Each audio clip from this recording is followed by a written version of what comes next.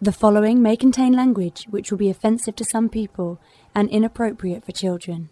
The topics discussed may include drugs, alcohol, or be sexual in nature. This show is intended for mature audiences. Listener discretion is advised. I'm serious. It's dirty. Really, really dirty.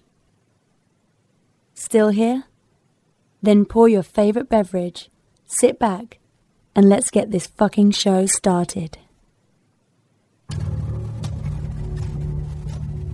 Previously on Fantastic Forum. Like, if you're gonna be murdered, like, you would like to be by an adorable person, right? All you good people listening at home, on your treadmills, on your drives to work, we have added the asterisk to the review. I accidentally just a computer, so I don't You accidentally just bought a computer? Yeah. I hate when that happens. A friend of mine went on vacation to Miami and brought me a Cuban. That's awesome. And he knows how to roll cigars. And why didn't Tony Stark just use the Reality Stone and take away all their weapons? Boom, done. He doesn't have to die. Or turn them all into cows. Fuck this movie. He's like, how do you fuck a movie? Like, I want Liefeld to do a supernatural Scooby-Doo crossover comic.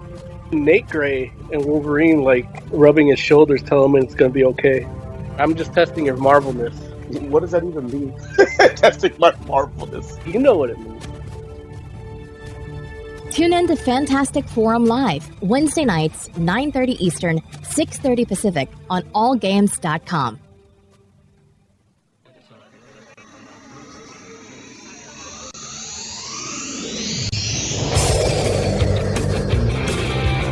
Pretty cool. I get the keys, so I just come in and only comic and music.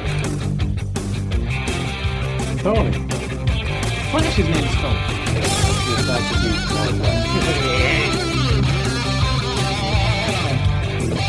Lois can never have Superman's baby. Ah, yes. Incredible Hulk melon volley.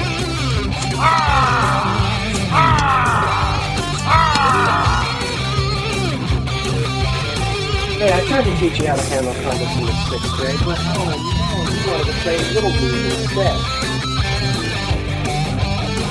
Aquaman's a hero!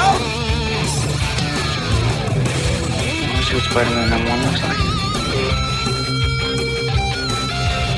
I guarantee you, Blaze Road got shot. Thank you, Trisha. We now return you to Robin, Boy Wonder. The only way he could bang regular chicks is with a kryptonite condom. That would kill him.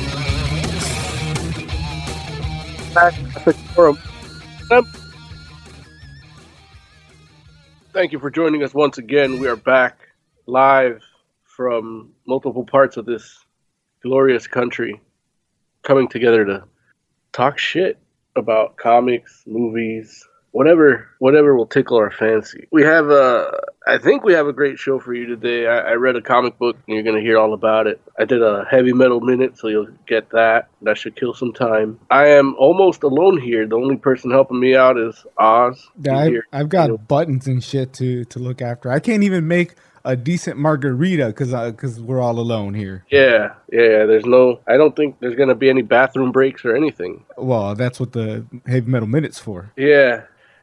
Lawrence isn't here, Joe isn't here, and it's just us. I'm going to be talking to you about Image Comics' #1 first issue of Thumbs, which has been rushed into second printing because it's sold out. That should kill some time too. We're also going to give you a little mini review of Swamp Thing Episode 3, the DC Universe TV series that was prematurely canceled. And we also have Jessica Jones to talk about. So that should be fun. People like Jessica Jones. Tiger Claw in chat wants to talk about Men in Black. Yeah, I didn't see it. I heard it was good, though. We can talk about it. Yeah, all right, we'll talk about Men in Black International also. Yeah, it should be a jam-packed show today. There's a lady that'll tell you how to get a hold of us if you want to play that off. Want to get in on the action? Call Fantastic Forum on Skype and join the fun. Too shy to call in? That's okay. You can join the Discord chat room available at allgames.com/live. Join the party. You know you want to. That's how he was able to read Tiger Claw's thoughts about Men in Black International. Also, DC Nate in chat wants to know, is Hulu still busted? And I guess it is. But yeah, we also are brought to you proudly by the good people at Jeffries Comics. They are LA and South Bay's premier comic book outlet. All sorts of collectible stuff too. Magic cards. I know Magic is probably going to have a bit of his resurgence now that since Netflix announced that they're going to have a series. You can get your Magic cards at Jeffries. All you got to do is give them a call. 310-538-3198. Yeah, you just give them a call, tell them we sent you, and you'll get some deals on comics or trade paperbacks, that is. All right, I guess so. To make it easier on me, let's just tell me about Men in Black International, Oz. I didn't get to see it. Indeed.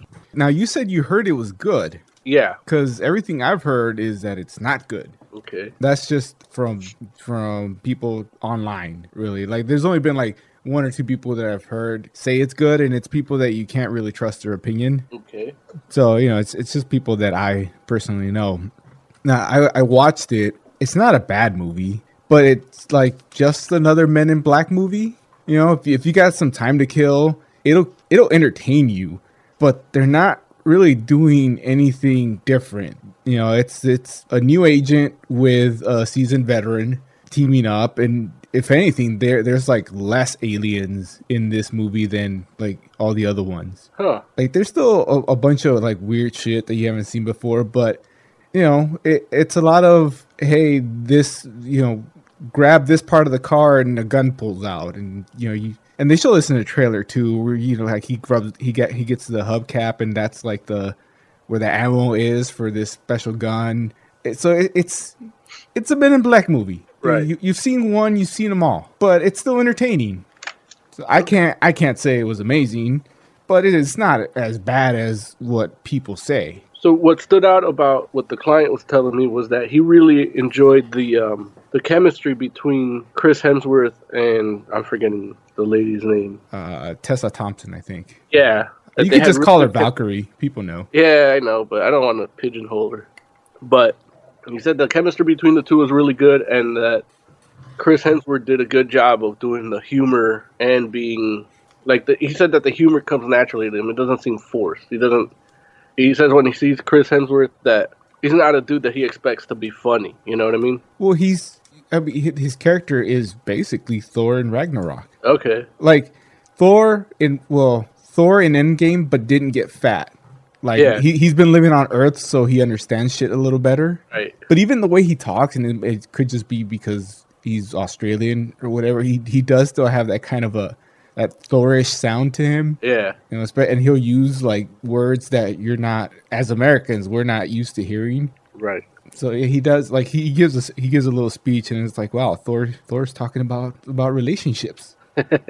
Well, if you read Mighty Thor 14, you can see that in the comics. And they do play on that. Like at one point, he picks up a regular size hammer. It's like, you're in for it now. It's so dumb. So it's a dumb movie, which makes it fun. Yeah. I say dumb, not stupid, because dumb, you can enjoy dumb. One of the things that I enjoy of Men in Black movies are I guess how they show the agency, like, little, I wouldn't call them Easter eggs, but they're not like plot. I think you dropped, Mo. Yeah. Oh, there you go. Now you're back. That's weird.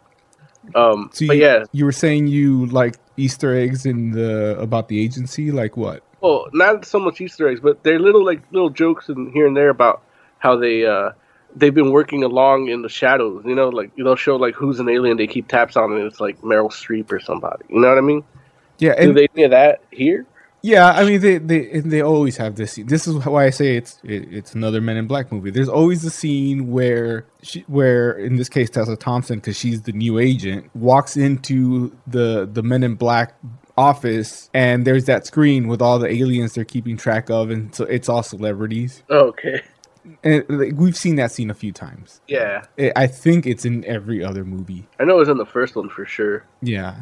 So yeah, that's there. Now, you think they decided to go with these two leads because of the Marvel stuff?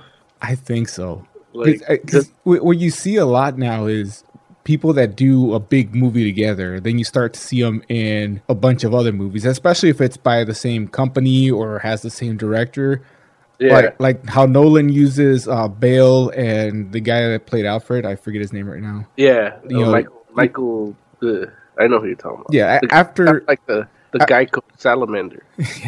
After one of the after one of the Batman movies, then they were both cast again in that one where Bale's a magician. Yeah, The Prestige.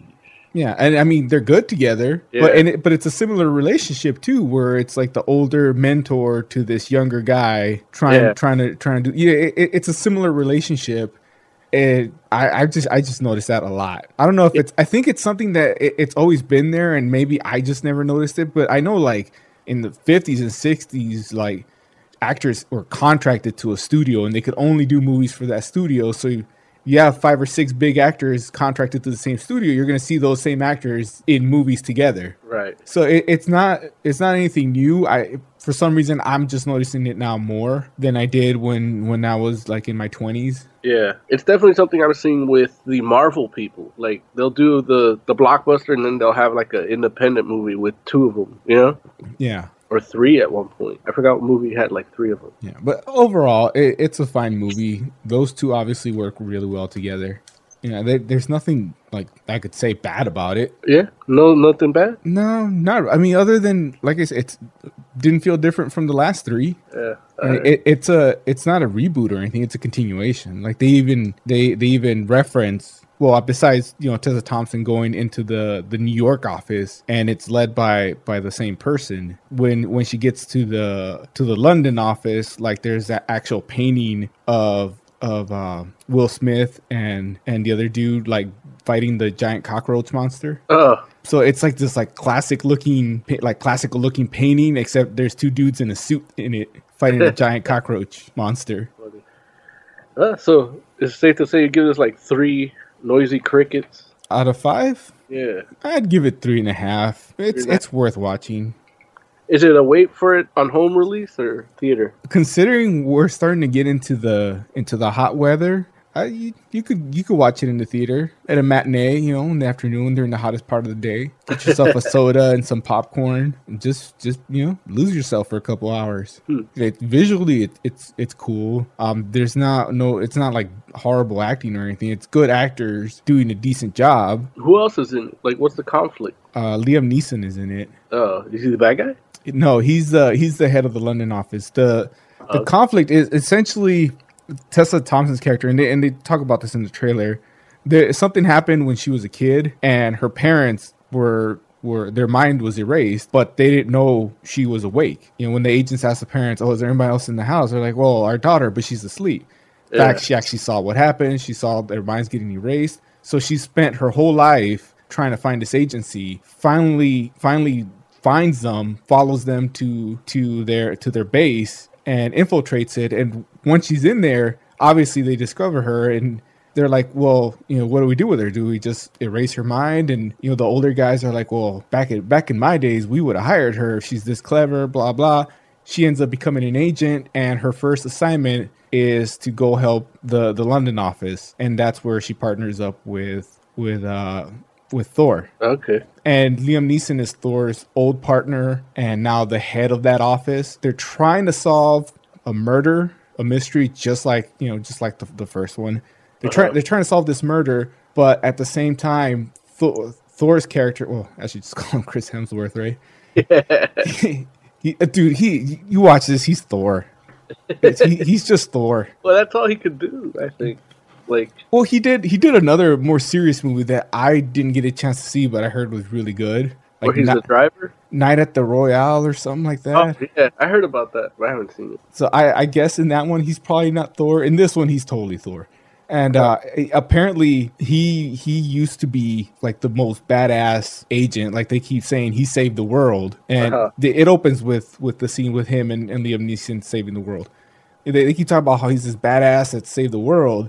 But then when she meets him, he's kind of like he's Thor. He's kind of like goofy and dumb, does stupid things. And so that's the conflict. Like, what happened to you? Why you used to be the best agent, now you're a screw up? Which is why I say like Thor in Endgame. Yeah. He went from being a badass to the guy sitting on the couch playing Fortnite and drinking beer.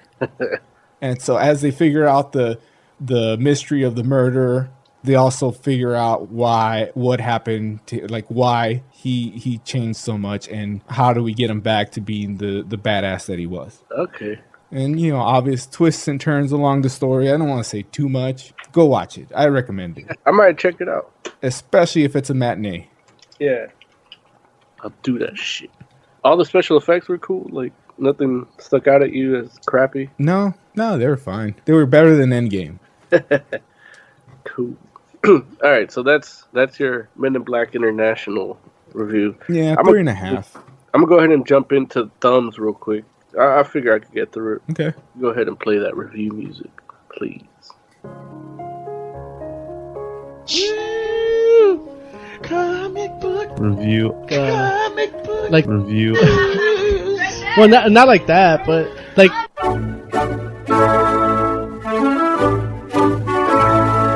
So Thumbs is a kind of cyberpunky sci-fi dystopian fiction comic about like the future, but that's pretty much all I'm going to say now, and then I'm going to read you what the press people, the corporation, Image Comics wants you to read before buying it. It says right here, Thumbs. Imagine someone like, say, Mark Zuckerberg created his own army of tech-obsessed teens and directed them on the government. What would the fallout be? Charlie Thumbs Fellows is a member of just such an army. Poor and raised in the influential Mom app, he finds himself in the center of a war. The Social Network meets Blade Runner, this big event book from the team that brought you the hit series The Few. I never read The Few. I basically just I saw the cover to this book, and I I want to read it. It just said Thumbs, and there wasn't a thumb on the cover. It was a head. But then you look at the pink color, and that's all a thumbprint. I'm like, oh, wow, what is it? I had no idea what it was. From reading that description I read to you that they put out, you don't get a lot of that in this book. You basically just see what they tell you, in that it's what happened in the past, but they don't really dive into it in the first issue. You could feel it's coming, but I guess the company decided they'd tell you about it before, because if you just pick it up like that, you're probably not you're gonna need 3 or 4 issues to really get the ball rolling. Yeah. Oh, so they got a world build for the first 1 or 2. It's not even that. It just starts off with him being injured, in a battle. He's dying, and they're trying to keep him alive. The guy Thumbs. And then it goes into a flashback about him growing up and stuff, but a lot of it is really just them trying. Then the flashback of what happened, how he got ambushed and shot. So it's really when every time I review a comic, it's always oh, if this was a movie, this would be the first 20 minutes, So I feel like I need to read more to really give this one is the first 8 minutes. So it's really it did suck me in when I read it, so I want to read more, but like you said, the world building part is the part that we need to focus on a little more if we're going to make this book a hit. Who knows, maybe when the TV show comes, they'll just do all world building. The art is done by a person named Sean Lewis, I think. Hayden Sherman and Sean Lewis are creators. Hayden Sherman is the artist, and Sean Lewis is the writer. Okay. Do you know what else they've done? They did a book called Coyotes, Saints, and The Few. They're all fairly new. Coyotes I looked into, but I never read. This book is a cool little, I don't know, kind of equated to a Black Mirror kind of, because it's the future, but it's dark, but it's kind of you can see it going that way with what we have now. You know what I mean? Yeah. So that adds a different element to that book in terms of enjoyment for me. I can see this happening. Yeah. The book is grayscale, everything except for pink, much like the covers. And yeah, I didn't really feel it or notice it till page 15. Yeah. Because I was so sucked into what was going on. Then I started looking at the art, wait, there's no color in here. Okay, I'm looking at images of it. I see pink shit on his face. Are those implants or band-aids that just happen to be on the cover? Yeah. Yeah, I think those are bandages. Okay. They put a bunch of stuff on his face, pipe, oxygen tank and shit like that. Because he was really they had to use that Mom app.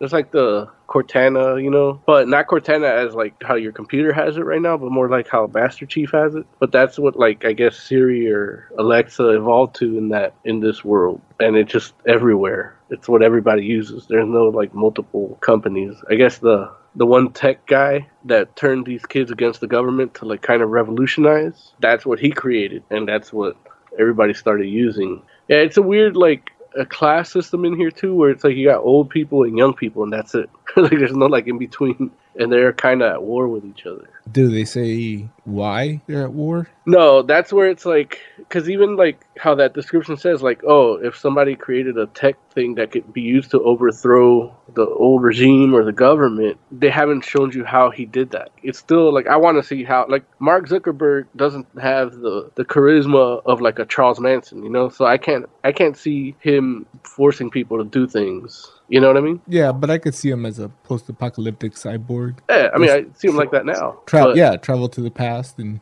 Yeah, but it's also like in the way he did it. Like, did he do it through charisma or did he do it through just social programming? You know, like getting you into the tech, and then next thing you know, you're like that. It seems like your next logical step, and that's kind of where I'm with this book, where it's like I kind of want to see that part. But I'm sure that we'll get to it. It seems like they're going to be doing a fairly good amount of flashbacks. Did they tell you what happened to how he got messed up, or is that like going to be the? He was on a mission and he got ambushed and he got shot a bunch of times. Okay, but they still don't, because I'm just wondering why they're taking on the government. Like, what did the government do to set everything off? Yeah, that they haven't really. If they went into it, then my reading comprehension is no good, and I got to read it again. Yeah, because there's a couple different ways they could go with that. It could be the obvious, the government is oppressing the people, or it could be this guy's batshit crazy and wants to see the world burn. Right. Yeah. But yeah, they haven't really gone into that. Okay, and you've only read the first one, right? Yeah, the second one comes out I think next month, because the first one came out 2 weeks ago, and it came out on a Wednesday. Before the next Wednesday, it was already sold out, so they got rushed to printing. That's how it got into my radar, and I'm like, okay, I guess I'll read this, see what the big hullabaloo is. But yeah, I just think they didn't print enough. Yeah, that's interesting. If it sold out so fast that 2 weeks in they're rushing a second print, and until you mentioned it, I hadn't heard of it. Right, so it's one of those things where. I think Image kind of prints stuff on a lower run, where it's like, let's say they do probably 10,000, and you know those will sell out by the time your comic shop. Let's say every comic shop in the U.S. orders one, you know, or three. That's it. It's sold out. You know what I mean? Yeah. And with Image books like these, like you can't like not get one. You know, like you got to have that variety a little bit, and you know if it doesn't sell out, then you don't get the second one. You know? Yeah. I wasn't as wild with it as the press release made it seem I would be, but it's still an interesting book, and I definitely would give it 3 pink bandages out of 5. Okay, so it's worth picking up. Are you gonna pick up 2 and maybe 3? Like, how many books are you gonna give it before? I'm definitely 2, okay. And I'll see if 2 gives me just a little bit, just like the first one does. Then I'll probably get 3 and then see how that goes. Okay, but, so you're not all in yet. You're day by day. Yeah, I'm taking it by issue. I don't know. I mean, it seemed cool. It's just, you know, maybe I'm the old people in this book. You know. No, it's an interesting concept from what I'm reading. But yeah, I guess there's only so much you can get on a regular sized book, right? Yeah, because you know they're talking about this war between the tech people and the government and everything, but really all you're really following is this guy's injury and his past, you know. So it's like the book is, you know, yeah, that's what happened, but it's about him. So I need to know if it's really just about him living in this world, or if it's about that war. You know what I mean? Yeah. Well, hopefully his flashbacks kind of give you an idea of what set off this war and all that. Ideally, it could be both, but who knows if that's what they'll do. Yeah, the art looks good. I'm looking at a few pages in the Image, a sneak peek. So like the first 3 or 4 pages, and yeah, it's gray tones with some pink, but it's not like distracting. Yeah, it's weird because it just fits. Like you don't realize the gray tones are all gray tones until you actually like really study the page. I would like to know why they went with the pink, because I see that they're using pink where what I think should be red, because it looks like it should be blood, but then I see what I assume is also like blood on his face, and that's not pink. So I really like to know why the color and why certain things. So I think I can answer that. Okay. Because when you see the hologram of the mom app, it's that color, that like magenta pink color. So I feel that's why they do that. Like in the first comic, the first issue, all the caption boxes that are his are pink, and the ones that are the other characters are white. And then as you go further down, you start seeing stuff that's pink, like the watch, the wristbands, the breathing tubes, and then it goes real pink. I guess that's when I realized it was all pink, because they have a system called Iris that it's their like body cam compiles image, kind of like from all like the camera sources, you know, to kind of show you what went down. And those screens are all pink. And then when it goes into the little flashback, you see the mom hologram when he's a kid. That's what takes care of him instead of his parents, you know what I mean? And that's pink. Okay. So what do you give the book? I give it, looking at it a second time right now in this little expedited form, I do give it 4 out of 5. I was gonna give it 3, but I decided to give it 4 because the art actually is pretty good, and yeah, I just kind of saw the structure, and it reminded me about his past where he lost his sister. He was supposed to be taking care of her, and that's a whole chip on his shoulder that he's going to have to deal with, or it's probably leading up to the motivations of joining this war too. So that's another thing that I had forgotten about. There's some, there's like 3 flashbacks in it. One with Iris, the surveillance footage. That's how he got his injury. And then while he's in the coma, you have the flashback of when he was a kid and the mom app. Yeah, I give it 4 out of 5. Okay, sounds like it's worth checking out, and you'll keep us updated on how you're enjoying it, or if you end up tossing it out a window. Yeah, that's my favorite thing to do when I don't like them, just tossing them out the window. Yeah, did you watch Swamp Thing? Yeah, I'm caught up. Okay, what'd you think of this 3rd episode, man? I liked it. Again, I like the way Swamp Thing looks. Yeah. And it's probably more practical than CGI on him. Yeah. Which is probably why I like it so much, why I think it looks so good. That's probably why it looks so good, but they do CGI on him, but you can't really tell, like, certain things, like when he screams and he's got the vines over his mouth, like, it's a practical mask, but those vines over his mouth were CG, and they look real cool. Yeah, visually, it looks great. What did you think about him speaking? Oh, I didn't mind him speaking. Like, I'm used to Alan Moore Swamp Thing. Like, he can speak. He's like speaking the King's English. You know what I mean? Yeah. So, yeah. It's funny. One of the books I was reading, thanks to the DC Universe app, you can read Swamp Thing. There's one where he's hanging out with Abby Arcane, and it's like the first day of spring, and she just looks at him and tells him, "May I?" And you're like, "What? What's she saying? May I to?" And she picks off a flower off of his chest, and he goes, "I always love springtime with you." Yeah, because he starts blooming. Okay. But yeah, it was just a cool little. Yeah, she's about to talk some serious shit, but she's like stops to admire a flower growing at him. But yeah, there was a scene in the past episode, the second one, where he starts like feeling his texture and he doesn't like it, so he just grabs at it and it's a chunk of his head that goes off and then like regenerates. Yeah, that was CGI. Yeah, but that looked really cool too. But yeah, I did like how, I didn't mind him talking. And what was weird is I don't know what, I feel like they were trying to do a Blue Devil TV show or something, because they keep putting Ian Ziering in it, but he's not like moving the story along, you know what I mean? Which one is he? Ian Ziering is the guy that is he the old guy? No. He's the guy in the video store. Oh, yeah. Is that his name? I just thought, hey, there's that guy from 90210. Yeah. But, like, I saw him, and then he said the movie he was in was the Blue Devil movie. And it's like, oh, okay. And then his name is the name of the Blue Devil. And, so I don't know if they're trying to, like, kick him off. Like, I don't know if they're trying to do, like, what's that group that, I can't remember the name of. But it was like Phantom Stranger, Madame Xanadu, Blue Devil, Swamp Thing, and I think Constantine was in it too. Wasn't Justice League Dark.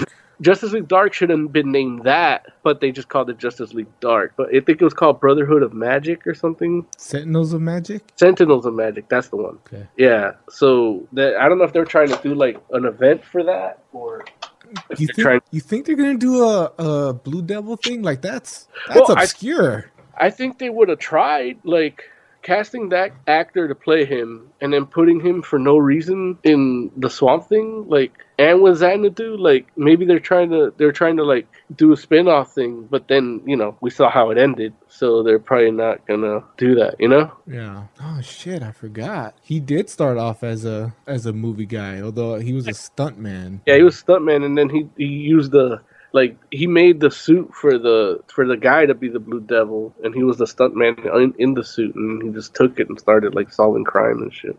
I think you're right, because I saw it and I thought that was just one of those like Easter eggs. Hey, look, another DC character, ha ha ha. But you're right, casting that guy specifically, like, it would be a waste if you don't do something with him. Right. And if he just had that one scene where he gives Abby the laptop, yeah, then it would make sense. But yeah, then he comes back and now there's like a mystical card reader. Right, and now his cards have changed. Once Swamp Thing comes into the picture and Abby Arcane come into the picture, all his cards are reversed, you know? Yeah, and I do think they're gonna start moving towards the magical stuff, because I think the sick people are suffering from the rot, especially that one guy that gets brought back. Dude, that has to be the rot. It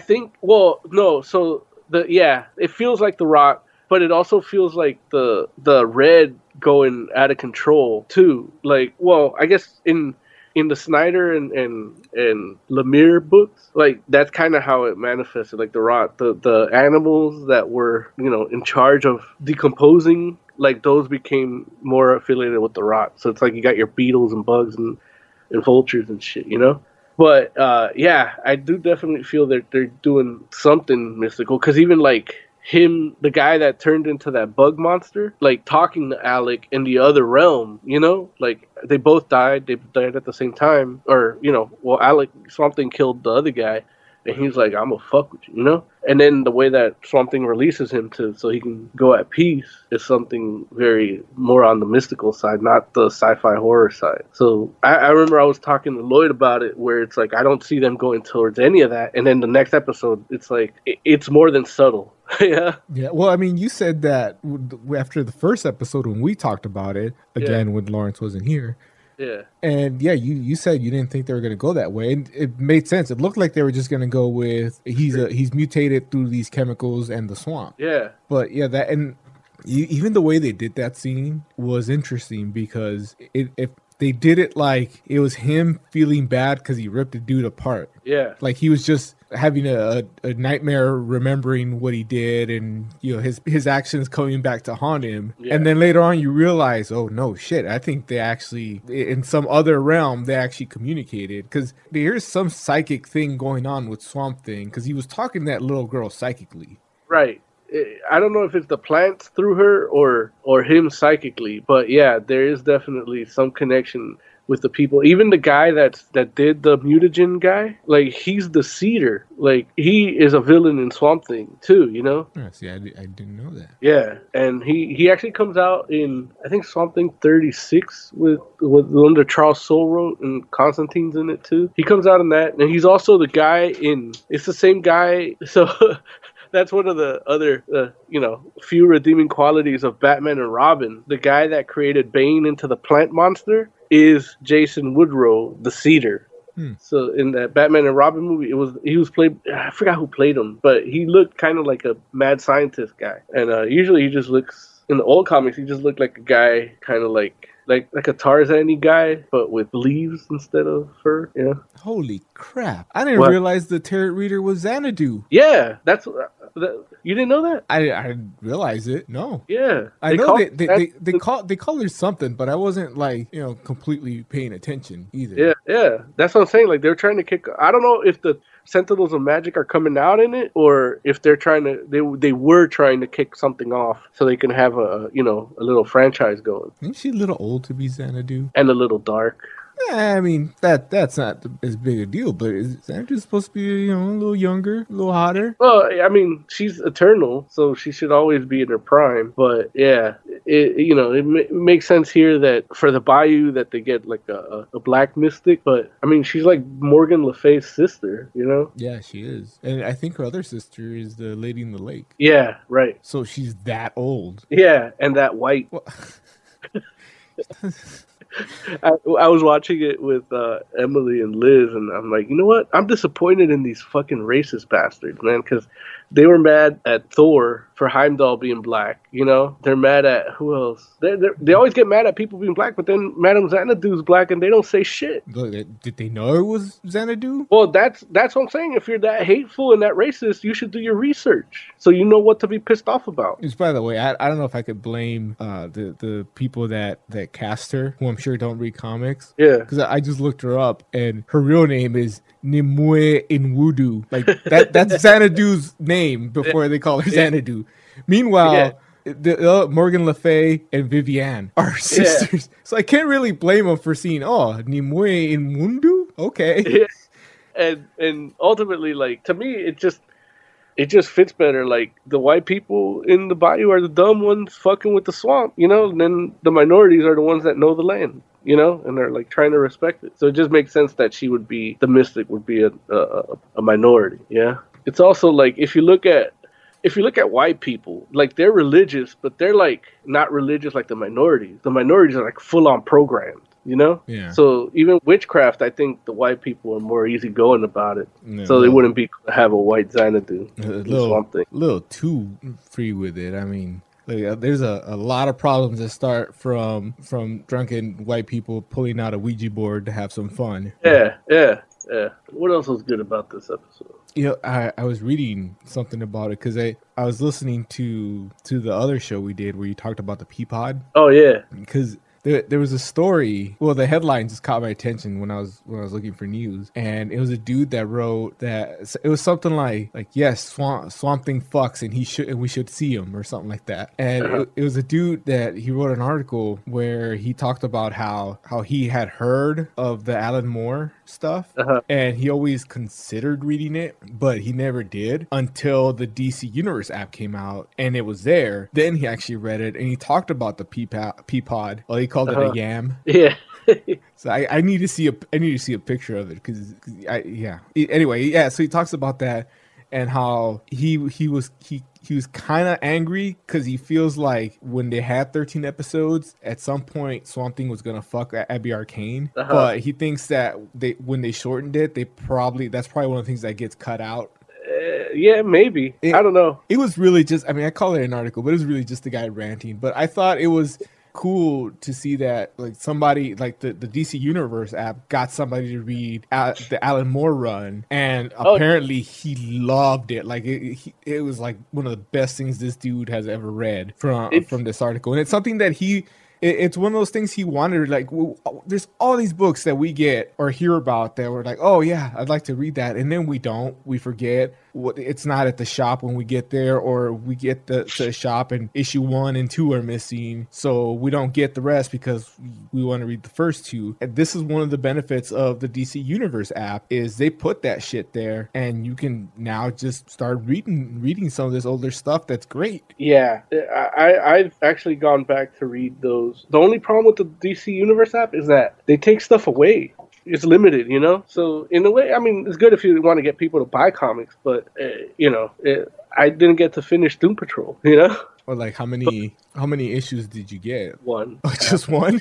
Yeah, because I was reading it at work, and then they don't have a Kindle app, so I was reading it on the browser, and I was just, you know, reading, and then somebody came in, and then, you know, I locked the tablet, set it down, then it got busy. And then when I went back, it was gone. No more. Like, they didn't have it anymore. It was like a limited release. Oh, it's only on for like a little while? That's weird. Yeah, you know what? They probably had it on the whole time before the series came out. And I think halfway through the series, they took it out. And my theory is that they took it out because they released that omnibus where you could buy all Grant Morrison's Doom Patrol for like $150. That makes sense. I was going to say, well, they had to clear out room for the Swamp Thing stuff, but yeah, that omnibus makes more sense. Yeah, and then, like, you know, the comic shop I go to in Long Beach, they have all their DC hardcover stuff is 50% off, so that's going to be like $75. And then I think Amazon Prime has it for like $90.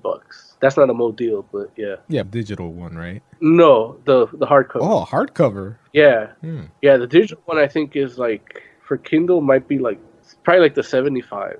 We'll see. What's it called? The DC Omnibus? It's called the DC Universe Grant Morrison. Oh, so it's specifically a Grant Morrison. Yeah. I thought it was like just a whole bunch of classic stuff. No, it's his whole run. Yeah, it's 93.34 right now. It's the Doom Patrol Omnibus by Grant Morrison, and it's 93.34. It's $150 cover price. Yeah, they don't even offer it on Kindle. Man, they're pushing that Rebirth Omnibus. That came up a lot when I looked this up. But yeah, Swamp Thing already canceled. Yeah, maybe it'll come back in the Warner's Media app. I have a feeling it will, but it won't be the same production team. No, then it might as well be canceled then, because it's I don't know if they're gonna everything they wrote like DC owns, or DC Media owns, but it's just I don't know, like the little like that thought to have him dig at his own head and then just have it regenerate, like that's a James Wan type of a thing, like horror thing. The people actually working on it, they have that like that, I don't know, expressing that grittiness, like everything's like dirty and muddy, you know what I mean? Except for the people, they could be a little dirtier. Nobody looks like they live in humid weather. Yeah. Swamp Thing had like a little sweat on his white shirt. Yeah. Oh, yeah. Well, because he's from someplace else, so I guess he's not used to it. He's like, he bought flip-flops specifically to not wear shoes while he's there. Like fancy flip-flops, too. Like, they kept giving him shit for that. Yeah. And even his clothes isn't like, he's got like cargo shorts, but they're like, Banana Republic or something. But yeah, overall, it's a good show. And yeah, Larry still hasn't seen it, I don't think. None of it? None of it. I mean, he had time to watch Jessica Jones. Right? Yeah, but that's Marvel. And he had a vested interest because he got the product placement deal with NOS Energy. Yeah. It's like, why would she drink that? Like, I mean, it's a fine tonic, but yeah. I guess we can go into Jessica Jones too, huh? Yeah. What do you give this episode of Swamp Thing? How many pea pods out of what, 5? Yeah. I'm gonna go 4. 4. The stuff with what is he, like the mayor or something? Yeah. Sunderland. Yeah, it's I don't know. It wasn't like those parts got a little boring. Like his relationship stuff. His stealing money stuff. Okay, that got my attention, and how he didn't want Abby Arcane to go into the lab, and you find out why. That's interesting stuff. But his relationship with his wife and his fidelity, that was a little like okay. I already know he's an asshole. You don't have to. Yeah, you have to sell me on it. Yeah, you don't have to show me him trying to cheat on his wife while she's grieving in another room. Yeah, and that might lead to something else, but for this episode specifically, that wasn't into that. And you know what sucks is because since they ended it early, the stuff they're trying to build in with his extra story might not pay off. Right, so it's just like wasting my time at this point. Yeah, and that's one of the things when I saw that they ended at episode 10 and they ceased production on 4 episodes, I was like, man, that means that some of the things they're not gonna finish. They're gonna leave loose ends, because you have to kind of go back and edit stuff out. You can't just take out 4 hours of content that you were gonna use and just do a new ending. I mean, you can, but it'd be easier to just edit shit out. Yeah, I think those last 2 episodes are gonna feel really rushed. Yeah. Definitely the last one. Whenever they found out that they're not getting those last 3, shit had to get rushed. Yeah, I think they finished 9, and then they were gonna do 10 and the rest, and then they just cut it and then rewrote the 10th episode. So it'll be interesting to see where they go with it, and then a month later find out from the people working on it where they wanted to go with it. Yeah, I gotta write that down because when I talked to James Wan or the other people on the ask that too. Well, I'm sure there'll be like news stories about it. Yeah, but I want to be the news, so I want to ask him before. Okay, I'll remind you when we run into him at Comic-Con. Well, I'm just gonna email him. Yeah, here I have a list of questions. Enjoying the series. Let me know if what I can do if you need promotion or whatever. All right. Well, you're going to be a advisor on season 2. Yeah, that would be sweet. I'd make it just like the USA TV series. All crappy. Or you can convince them to make a Swamp Thing movie, but call it like Swamp Thang. Where was that from? I don't know. It came out. Swamp Thing came out on like Supergirl or something. What? Yeah, there was like I forgot what it was. It was one of those TV shows, and you're like, they pass by a theater and it says Swamp Thing. Wait, you're not talking about the TV show. You're talking about the movie. No, I don't remember where I saw it. Oh, I thought I just made it up, but if it was like in Supergirl, then I probably just saw it. Yeah, you saw it in the background, and no, so I'm not half as creative as I thought. Okay. now I gotta find out where it's from. All right, what else we got? Oh, Jessica Jones, man, why don't you tell us about that? Okay, you've only seen one episode, right? Yeah, but I'm all in because I saw Hellcat. And wait till you get to episode 2. Because, let me try to remember, because I'm on episode 5, so the early episodes get a little bit blurry, which is actually a compliment, because I didn't realize I was in episode 5, and then I try to, in my head, think, okay, what was episode 1? What was episode 2? Because it feels like just one long thing that I've been watching, and that's a compliment, because it means the story's keeping me interested. And if episode 1 is the search for Hellcat, like that's her case, is she's looking for Hellcat? I'm asking you. Yeah. Okay. Mom hires her to find her. So episode 2, I think you, especially as a huge Hellcat fan, you're gonna enjoy more, because it's what's in the time frame of episode 1, but Hellcat's point of view. So like when Jessica Jones is tracking her down, you know in episode 2, this is what she's doing. This is why she was in that apartment. This is why she wrote that email to Jessica that Jessica found in her laptop. Oh. So it's a cool thing, and actually I think episode 2 was actually directed by Kristen Ritter. Oh, okay. And it's a good episode. It's more the origin story for Hellcat. That's what it felt like it was going. Like, even the whole series, it's like, if you just follow Hellcat, I'm calling her that now. I'm never calling her anything else. Look, I haven't called her Trixie at all. I've been calling her even when I told you in the message, I just kept calling her Hellcat. Yeah. You mean Patsy?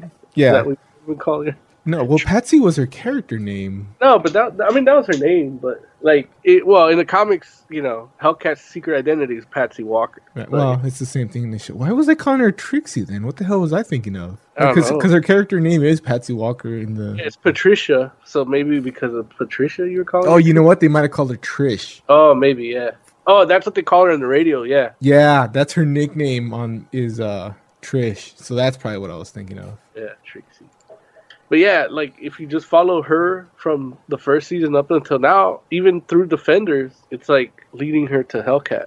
Yeah, so she starts off season 3 as Hellcat. Yeah, even the costume. Like, Marvel, Netflix, that's how they would design Hellcat. There is a scene where she tries out different costumes. Oh, yeah? So they do get a chance to give you classic. Oh, they do? Yeah, well, they did that with Jessica Jones, too, right? Yeah. Where they pulled out a classic costume, and she's like, oh, hell no. Yeah, I know. Yeah, there's a scene that takes place in the costume shop. Nice. So you get a little bit of that. Well, doesn't Hellcat have like something on her feet? Like on her feet, like claws or something? Like a cat? No, they're just boots. All right, well, whatever. Yeah, so episode 2 is her origins, and then from then on, the mystery that Jessica Jones has to solve and the villain she has to go after starts to happen. And it's Jessica Jones who's a loner, and now Hellcat who wants to team up with Jessica Jones because they grew up as sisters, and kind of the conflict there. Don't forget, season 2, Hellcat killed Jessica Jones's mom. Right. So they're not talking, but yeah, Hellcat is out there by herself she just developed her powers and wants help from Jessica Jones, who is her sister and somebody that's had powers all, half her life at least, and has actually done superhero things. So all this in the background of a villain that I thought was interesting. I don't know if he's a regular Jessica Jones villain. I don't know who the villain is yet. He's super smart. Like they show he has several PhDs. What's his name? They didn't give a nickname. If he had a nickname, then it'd be something I can search a lot easier. Wow, I was gonna type in Jessica Jones season 3, and because it was talking, I wrote Jessica Jones search. See why I blame Lawrence. Yeah, Lawrence needs to be here, but he doesn't. That's when you hit the fuck you, Larry. His name is Gregory Salinger. Is that ringing any bells? Super smart, kills people, and chops them up, I guess. But that's just to dispose of the bodies. I guess I could look up Gregory Salinger and see. There's a character named that, but I don't remember who he is. And looking him up, he's Fool Killer. Is what? His name is Fool Killer. Yeah. So that's. See, do you know anything about Fool Killer? Not a lot. I mean, he was in Deadpool's Heroes for Hire for a while, but that's about it. I mean, I think he teamed up with Blockbuster. Yeah, he's like a low-level dude from, not like low-level, but he's from the other comics that aren't like, they're street-level comics, like the Luke Cage and all those. Yeah, and I'm looking at his bio at Marvel, and I mean, he has like a psychology degree and like a literature degree, but he doesn't seem as smart as the character in the show.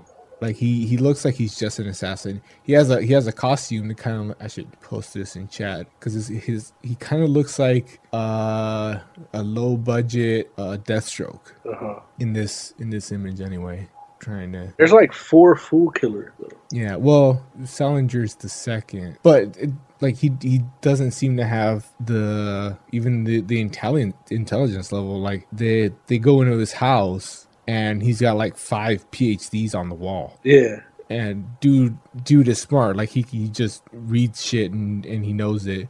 So yeah, I don't know. I can't get this picture to go into chat. Is it the one where he looks like a pirate?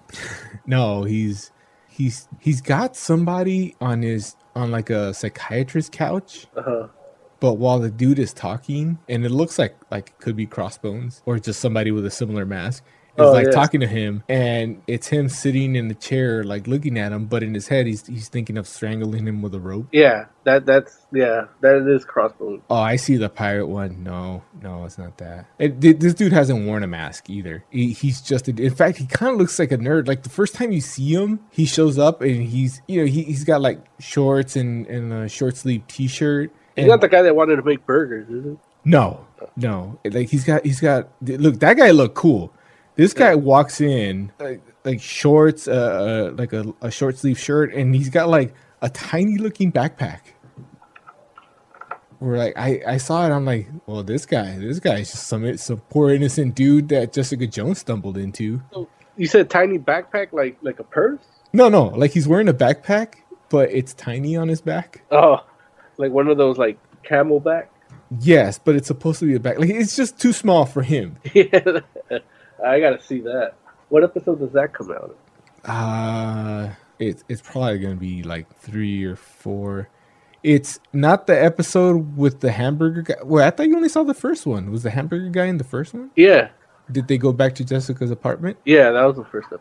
Okay, so it's probably gonna be like the third one because it's when like the end of that first episode. What happens? Then. When she's trying to find out who did it, that's where you're introduced to him. Okay. So it's probably gonna be the third one, maybe the fourth. Yeah, okay. I can't find a picture of him with the little tiny backpack. And it's not even really tiny. I think it's like normal. I don't know. It just looks weird. Just you see him wearing it and it's weird. Yeah. I mean, you and me are a little different in that sense. That little shit like that kind of sticks out, like a tiny backpack or just something off to the side, Well, I saw that and I thought, oh, who the fuck is this goofy little nerd? Yeah. But he's super smart. I mean, it outsmarts Jessica more than once. Obviously, if he's the main villain, I'm only in episode 5. Obviously, they haven't caught him. Yeah.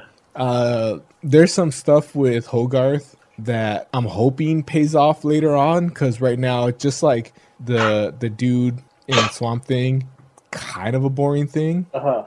I like the character, and I forget his name right now, but he in season 1 he was the crack addict. Oh, Malcolm. Yeah, he was working for Jessica, the black dude. Like seeing his progression.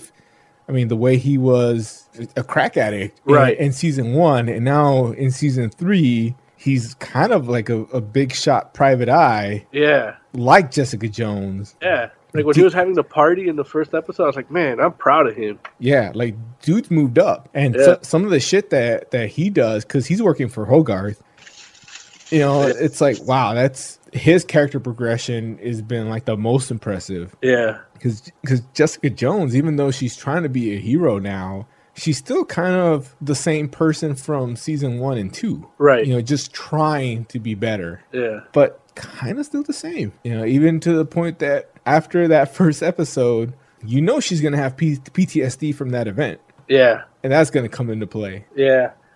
I saw if it was weird. I don't know if because I've watched her, but it was weird to see her get stabbed. Like, because she walks around with so much confidence. She's strong and powerful. But then just like not being able to get up, like that almost gave me a little like anxiety. Like her trying, because she still tried to catch the dude that stabbed her. Yeah. And she's like just not running, but crawling down the hallway, like not giving up. I'm like, man, it's a good, interesting way to like kind of ground someone that's very powerful. Yeah. I forgot she wasn't invulnerable. Yeah, like it's weird because it's almost like she's invulnerable if she sees it coming, like if she stands in front of a bus, like she's invulnerable. But if she doesn't see it coming, like they can get her. Yeah, I guess she could tense up, and with super strength, her muscles. Yeah, right. Okay. Yeah, that makes sense. And that goes to the intelligence of the villain too, because he got her right in the exact perfect spot where the doctor tells her, if you were a normal person, you'd be dead. You never would have made it to this hospital. Yeah, it was a good first episode. Hogarth's story, like I'm kind of not interested, but I kind of am. Like I can do without it, but like she's the lawyer to the heroes. You know what I mean? Yeah. I want to see her do that. I'm not trying to see her like trying to bang an old flame. Right before she dies of ALS. Yeah. I'm hoping that's what I'm saying. I'm hoping it pays off later on. Yeah. But there is a lot of that. There is her trying to reconnect with somebody because she has ALS. Yeah. Yeah. First time I saw her was interesting.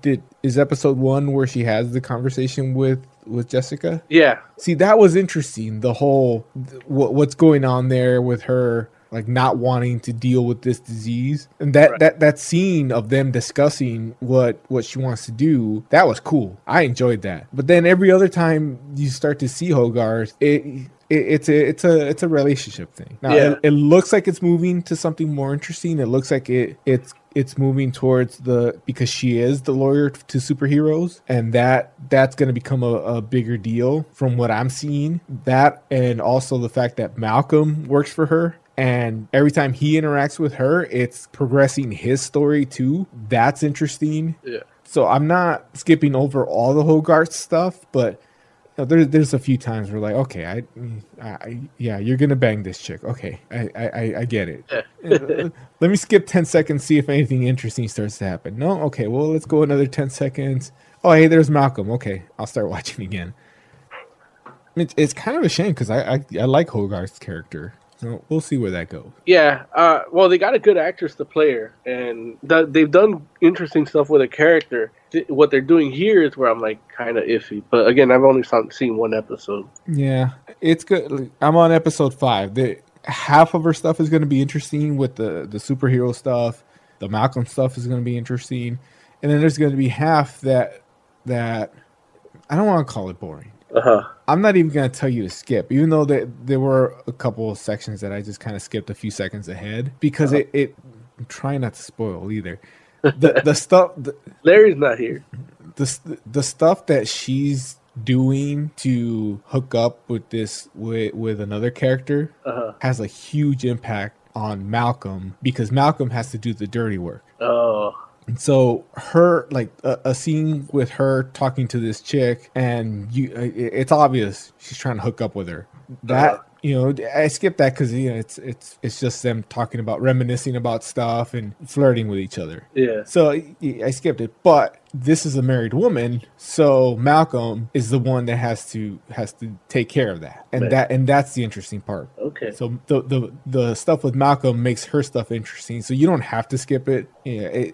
I would even say don't, because it's not even like it's long scenes either. I mean, a minute or two spread out over an episode is not that much. Okay, so it might pay off. Yeah.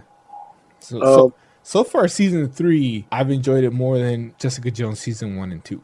You know, from the first episode, I can kind of say the same thing. Like, it even feels like, especially the first issue, feels like reading a comic book. Like, I don't know if they storyboarded it or something. Like, it just hits those beats like reading a first issue, you know? Yeah, maybe they knew it was going to be their last one.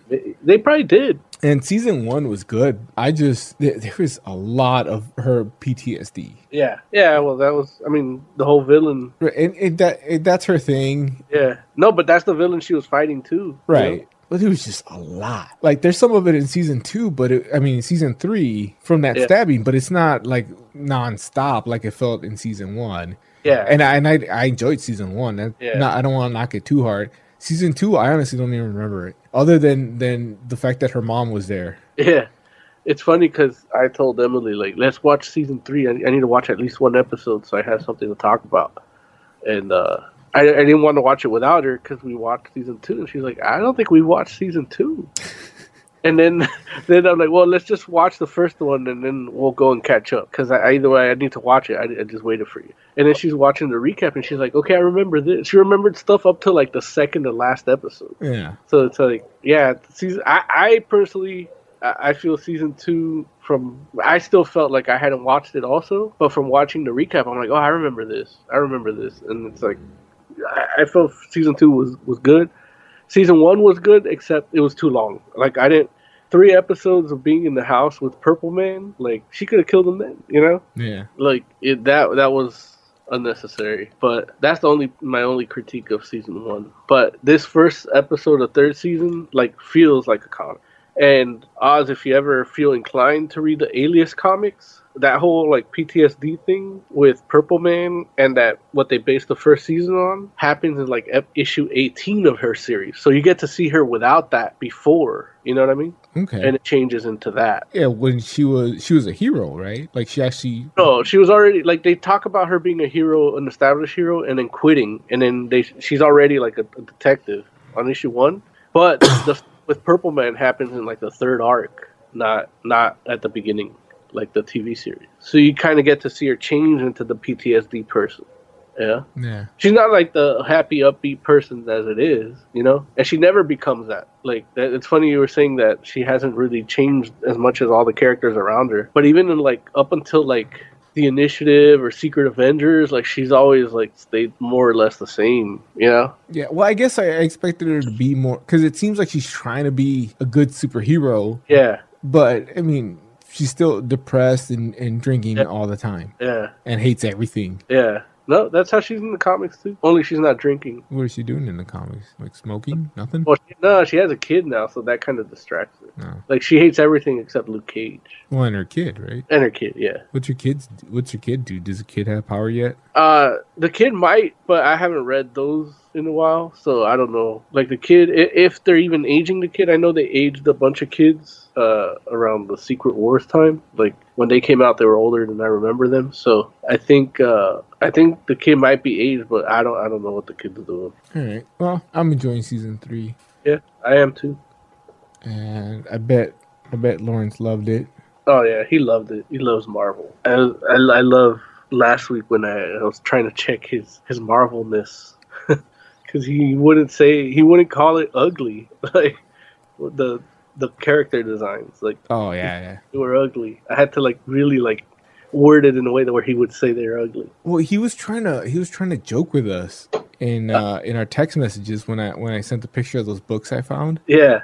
And to be honest, like, when it came in, I looked at it, and for a few seconds, it didn't seem like a joke. Yeah. Like, you talking about the Stan Lee books? Yeah. Yeah. For people that don't know, I was at a bookstore, and I found a couple of books that were Stan Lee's How to Draw Superheroes or Stan Lee's How to Draw Comic Books. Yeah. And I was looking at it like, Stan Lee's not an artist. Yeah.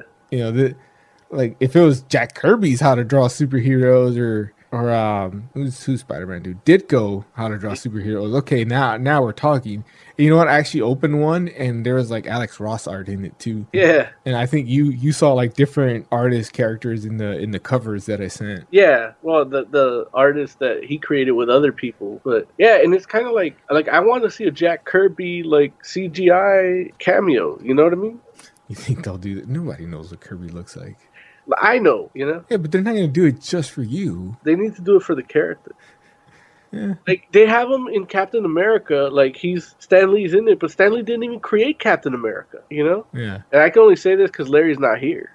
But yeah, it's like, it was Joe Simon and Jack Kirby. Like, Stan Lee was still, when Captain America was created, Stan Lee was still like 17, 16. Yeah, so I saw those books and I got pissed off and left the bookstore.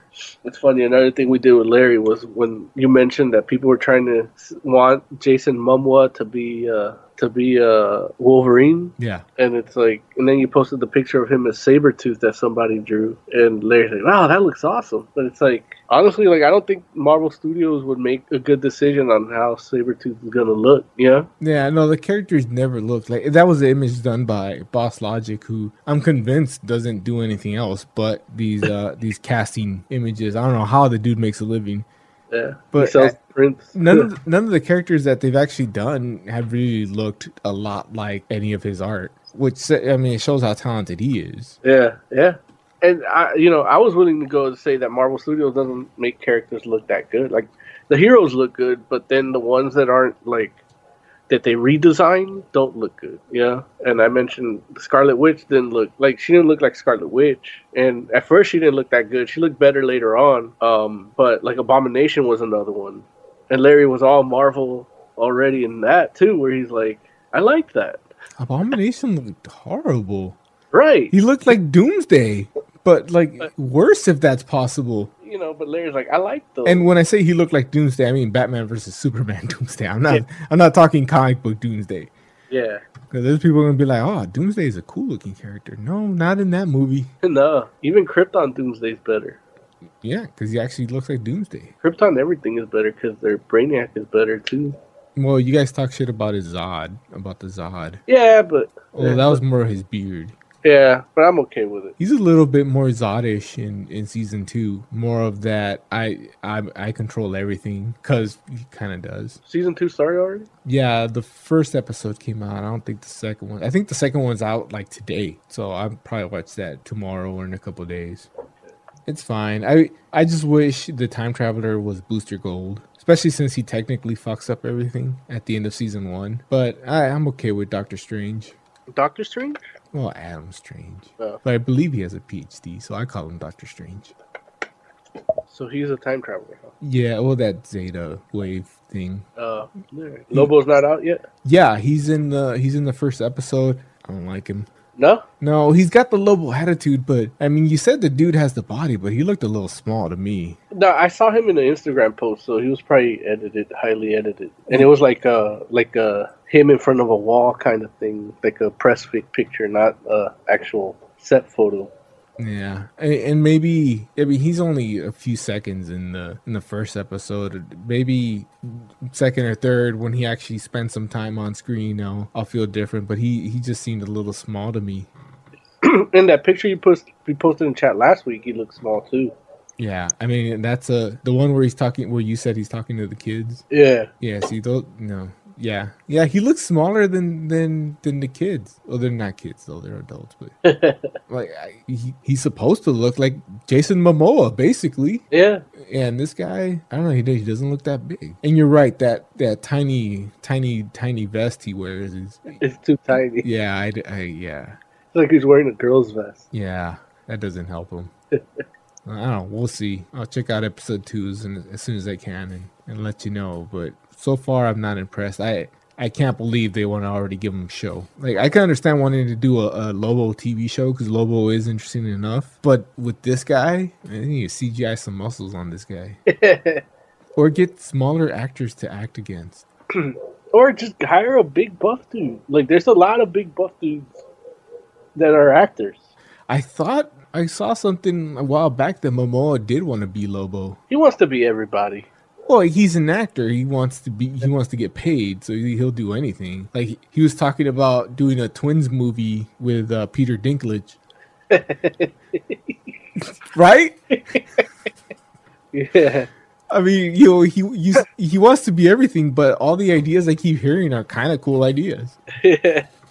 Well, the one I heard was that who was it? I think the director of the original Twins wanted to make a sequel, and it was going to be triplets. They're going to find a third. Right. Eddie Murphy was going to be the third. You're right. Yeah, and I thought that was awesome. Like those three, but it never happened. Talentless Heck in chat says Lobo needs a Shazam suit. Yeah. Yeah. I remember when Jason Momoa was skinny. I do too. I watched Stargate Atlantis. All of a sudden he gets buff. He gets to be Conan, Aquaman. He wants to be Lobo. Wants to be Sabretooth. The funny thing is, in Atlantis, he was skinny. He wasn't super buff, but in that cast, he was the buff dude. Yeah. Like, that was his character, was just being the big buff dude that fought everything. He was the what was dude from SG-1? Tilk? Uh-huh. He was their big buff black dude. Yeah. And now he bulked up. Yeah. Steroids, man. Yeah, I wish this guy trained with him or took steroids. I wish we all did. Well, not me, because it. Shut up, Talented Heck. Don't they make your balls smaller? I could afford to lose a few. Oh, okay. Yeah. Yeah, you're not trying to have kids or anything either, so yeah. I specifically don't want to have kids. All right, so you don't need those parts, really. Nah, I need them just for it to make my shit work, but other than that, I'm good. Yeah, all right. Talentless Heck says make Momoa Bane. Yeah, just make him everything. No, not Bane. He's too hairy for Bane. Yeah. All right, let's do the heavy metal minute, and then we'll jump in the news. Okay. Megadeth frontman Dave Mustaine put out a statement on his social media outlets letting us know that he has been diagnosed with throat cancer. He will be undergoing treatment soon, and his doctor is very optimistic. They're giving him a 90% success rate. So hopefully it's going to turn out all right, and it's not going to affect his voice. The Irish government failed at trying to keep Behemoth and Amanda Marth out of Limerick, Ireland. They were scheduled to have a show on Monday, June 17th, but the show went off without a hitch. The mayor of Limerick was trying to get the Minister of Justice to enforce an act from 1999 that would effectively keep the band out. The show went off without a hitch, as I said, and people loved it. It became a big party night in downtown Limerick because people were celebrating the failure of the Christians. Ginger has finished recording their new album. This is newsworthy because they went in to record it at the end of May. So it only took about 2.5 weeks to finish it. The album is due later this year. I don't know what kind of post-production or anything they're going to do on it, but they're done recording. The Led Zeppelin album, Houses of the Holy, has been banned on Facebook. The artwork apparently has been taken down from different users' profiles without permission, and different fan sites and fan pages on Instagram have been blocked, and users have been locked out of their own profiles for having the image of two butt-naked children climbing a mountain. And finally, the Black Label Society has announced a fall tour. They will be having support from the Black Dahlia Murder and Alien Weaponry. The string of shows is set to kick off on September 11th later this year in Ventura, California. I'm Moses Magnum, and this has been a Heavy Metal Minute. I forget, did Dave Mustaine leave, or was he thrown out of Metallica? He was thrown out, but they didn't talk to him about it. They just left him at a bus stop while he was drunk with a ticket back home. Yeah, I remember it was something fucked up about that. Yeah. Yeah, it was fucked up, but he was, like, impossible to work with, too, you know? He was doing too much drugs and partying too hard. And even Mustaine was like, okay, you did this, that's fine. And they were on the way to record the first album, and he goes, don't use any of my songs. But if they did that, then they would have 3 songs on that first album. Yeah. Yeah. So they just used his songs anyway. And they credited him. There was no need for a lawsuit or anything. They credited him and paid him. You know, he still gets money for those songs. But then, you know, after that, he made it his life's work to outdo Metallica. Yeah. And some say he did. Yeah, but most say he didn't. Well, if you look by album sales and stuff, like Metallica beats them, you know? Even like live performance sales, ticket sales, Metallica beats them. But if you look at like critically, like the Metallica albums that had his songs on it are better received than the ones that didn't. And critically, like Megadeth's 1992 album was better than Metallica's 1992 album. You know what I mean? Yeah. So, you know, it's because he did it all out of anger. He probably will never succeed like that. You know, he had to let that go, but he couldn't. Even still, like now he's let it go, and they're all friendly and shit. But you know, that just comes with age. But in the meantime, you know, neither Metallica or Megadeth's new albums are anything compared to what they were doing together back in the day. Yeah, and I guess to Mustaine's credit, technically, some would say Metallica sold out to get their huge fame because they really blew up in their Black album. Yeah, but they had to like they got a producer on that album that would basically tell them, "Hey, this shit that you used to do, stop it." Yeah, like I saw a thing where who's the guitarist? Hammett was talking about like he actually played the original plan for Enter Sandman, like the guitar thing. It's like 3 times as long because their songs at that point were like 9 minutes long, right? And the producer was like, "Fuck that, cut that shit," and they ended up cutting it to what it is. So the Black album, which a lot of people consider as their best album, is like it's cut and it's I guess mainstreamed is the way to say it, where Megadeth has pretty much been Megadeth for as long as I can remember. Yeah. They've always been. It's always been Dave Mustaine calling the shots, whether David Ellefson was there or not. Dave Mustaine was always doing what he wanted to do, and still he could still sell out a stadium like Metallica can. You know, maybe he'll sell it out less or in more time, but they're still both arena acts. You know what I mean? Yeah, that's an interesting history. I hope he gets better. Yeah, I mean, throat cancer is not a lot of people die from it, from what I read anyway. If they catch it early enough, it's fine. It can be fine. The only thing is how it's going to affect his voice, you know? Yeah, well, yeah. He's a singer, so we'll see. We can only hope for the best. He actually had an injury in the past where his nerves for his hands didn't work, and he couldn't play guitar anymore. So, Megadeth took a hiatus, and then it's funny if you read the article, I believe it was one of the Revolver magazine articles where he talked about how he healed his hands. It's literally it reads just like Doctor Strange's origin, you know?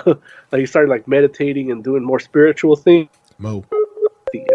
Mo? Yeah. Okay, your Wi-Fi must have dropped because you dropped for a few seconds. Oh, really? You said he was meditating? Yeah, he regained the ability to play guitar again through that. Well, I'm glad it worked for him. Yeah. Although, I guess he could have got a cool Mind Stone or something. Yeah. Well, or not Mind Stone. What the fuck? Time Stone. Time Stone, yeah. Which is actually technically not even the real Doctor Strange shit, right? Right, yeah. No, the Eye of Agamotto isn't. And it's weird because there's no Time Stone anymore, so what's he guarding, you know what I mean? In Doctor Strange 2. Well, he has to guard even harder now, right? Because now Earth can get taken over.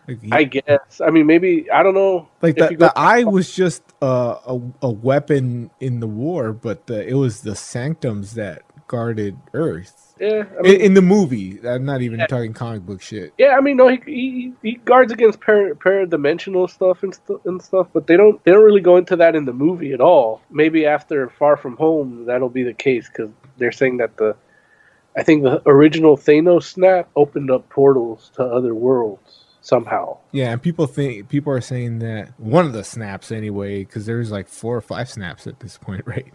Yeah. One of them is supposed to create the X gene. That's crazy. I think it'd be easier to just say there was a convergence and a couple Earths melded together.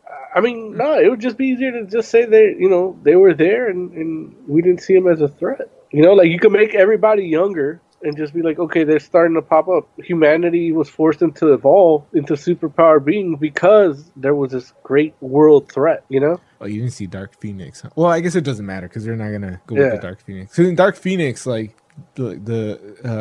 Xavier had a phone to the president. Like there was a X phone, and the president would call Xavier, and Xavier would be like, "Oh yeah, I got a team on that." That's funny. Dark Phoenix was stupid. Yeah, that sounds a lot more like X Factor. Anyway, I'm starting to lose my voice. Let's see. Yeah, you want to go ahead and jump into news real quick? Comic book news. We should have a comic book like current. Well, not like that, but like. You got anything? Yeah. Joe Mad's not drawing Battle Chasers 10 and 12. Image will republish the Battle Chasers anthology. I saw that. Is 10 and 12 like the last two? Is it a 12-issue series? Look, man. If you read 1 through 9, like half of these characters didn't even meet yet. You know what I mean? I like the game. The game, like it made it with the game tying into the books at some point. It made it seem like the book was gonna be like 50 issues. You know what I mean? Yeah. So I can see them maybe like there's nothing in it leading into the game, and then depending on the game, I don't know how they'll end it. So I don't know what they're doing, and at this point, like I'm okay with him not drawing it. I don't care anymore. You know, you just want the story to be done. I don't even care about issue 10 and 12. Okay. Yeah, I'm good with just the game. You know. Wow, the game is that good of a story, huh? I mean, it's fine. I just when I played the game at the start of the game, I didn't have to think about the comics at all. Yeah. Because it's not taking place from the comics. It's not following the story directly from the comic. And so I'm like, it doesn't even take place on the same like world as the comic. Like it's the same planet, you know? Yeah. It's an area that nobody goes to, you know? Like they just crash landed there, you know? Yeah, I need to get back into that game. Yeah. I think I'm gonna fuck around and buy the Switch version. Like, oh, you had like the Xbox version or something? Yeah. See, that's what I got, the Switch version, and that's probably why I haven't gotten back into it, because I took my Switch to work, and that's where I was using it, and then stuff happened where they're getting strict, so I haven't really even used it in a while. Yeah. I'm pretty sure it won't even turn on anymore if I don't charge it. Like it's just been that long. It's been months. Okay, well, that sucks. You watched that Batman movie with the Phantasm, right? Yeah, Mask of the Phantasm. Yeah, they're bringing the Phantasm into DC now. Oh, great! Apparently, I thought they had done it before, but I guess not. I guess this is the first time Phantasm is actually being brought into the comics, and it's in the current Tom King Clay Mann run, which is going to be like 12 books total for the storyline. Yeah, I wonder if that's gonna like, yeah. I wonder how, because even like, well, I don't know what they're going to do with it, but I don't know if they're going to keep the same origin. But even like, if you look at Mask of the Phantasm and then you read like Hush, like they're similar, you know? And even the Telltale game with the Penguin, like they basically turned the Penguin into Hush and Phantasm too, you know? Like they made him kind of related to Bruce from the past, you know? Yeah, Phantasm was somebody he was trying to marry, right? Right. Before, it was like either Batman or her, and he could have gone with her if she hadn't turned out to be the Phantasm. Yeah, right. And they could still work that in because they're doing it. This is right after the wedding stuff. So there's a Batman Catwoman thing, and this could just be a third wheel jumping in and complicating things. Yeah, you know, where it starts off kind of like the movie. I'm pretty sure they're not going to acknowledge the movie, but do something similar where it's just someone punishing criminals named the Phantasm, and then turns out, hey, it's this person that Bruce Wayne was once in love with. Yeah. I probably just spoiled the books. Probably. But they're not out yet, so if I spoiled them, it's because I'm psychic. Deal with it, bastards. Do you read Dal H for Hero? No. See, I thought that would be something you'd be into because it's kind of like Shazam. Like, you know the Hero, right? Yeah. Where a dude, like, dials a phone and gains a superpower? Yeah. Well, Dal H for Hero and the Wonder Twins have been extended to 12 issues. Originally, they were only supposed to do 6. Now they're up to 12, and these are from Bendis's imprint, his Wonder Comics imprint, which is geared towards younger audiences. So I can see why, Dal H is, I consider it another Shazam story. Same thing. Dude does something and becomes a superhero. And then Wonder Twins, well, they're younger. I haven't actually read the book, so I can't say too much, but I'm assuming because they're younger kids, it goes into this imprint. I mean, the dude writing it before that was writing Flintstones. Yeah. So I'm assuming it's more for kids or young adults, I guess. Right? It's not New 52 anymore, is it? Well, there was a Dal H for Hero in New 52. Right, but that was New 52 has been gone for a while. And I think that one was one of the first to go. Yeah, it might be along those lines, but it's not that. Like, it's not. I don't even think it's the main character in that one. Like, I think they change the main character each time they redo it because it's really just a phone that somebody finds, and I don't remember that one specifically being a kid. And you know what? No, actually, I don't think it is because I remember that New 52 one, and from what I remember, he would get different powers, right? But I think in this new one, I was reading that he just becomes a different hero. So I'm not. It's not exactly New 52 one, but Dr. Manhattan's fucked everything up anyway. Yeah. So who knows at this point?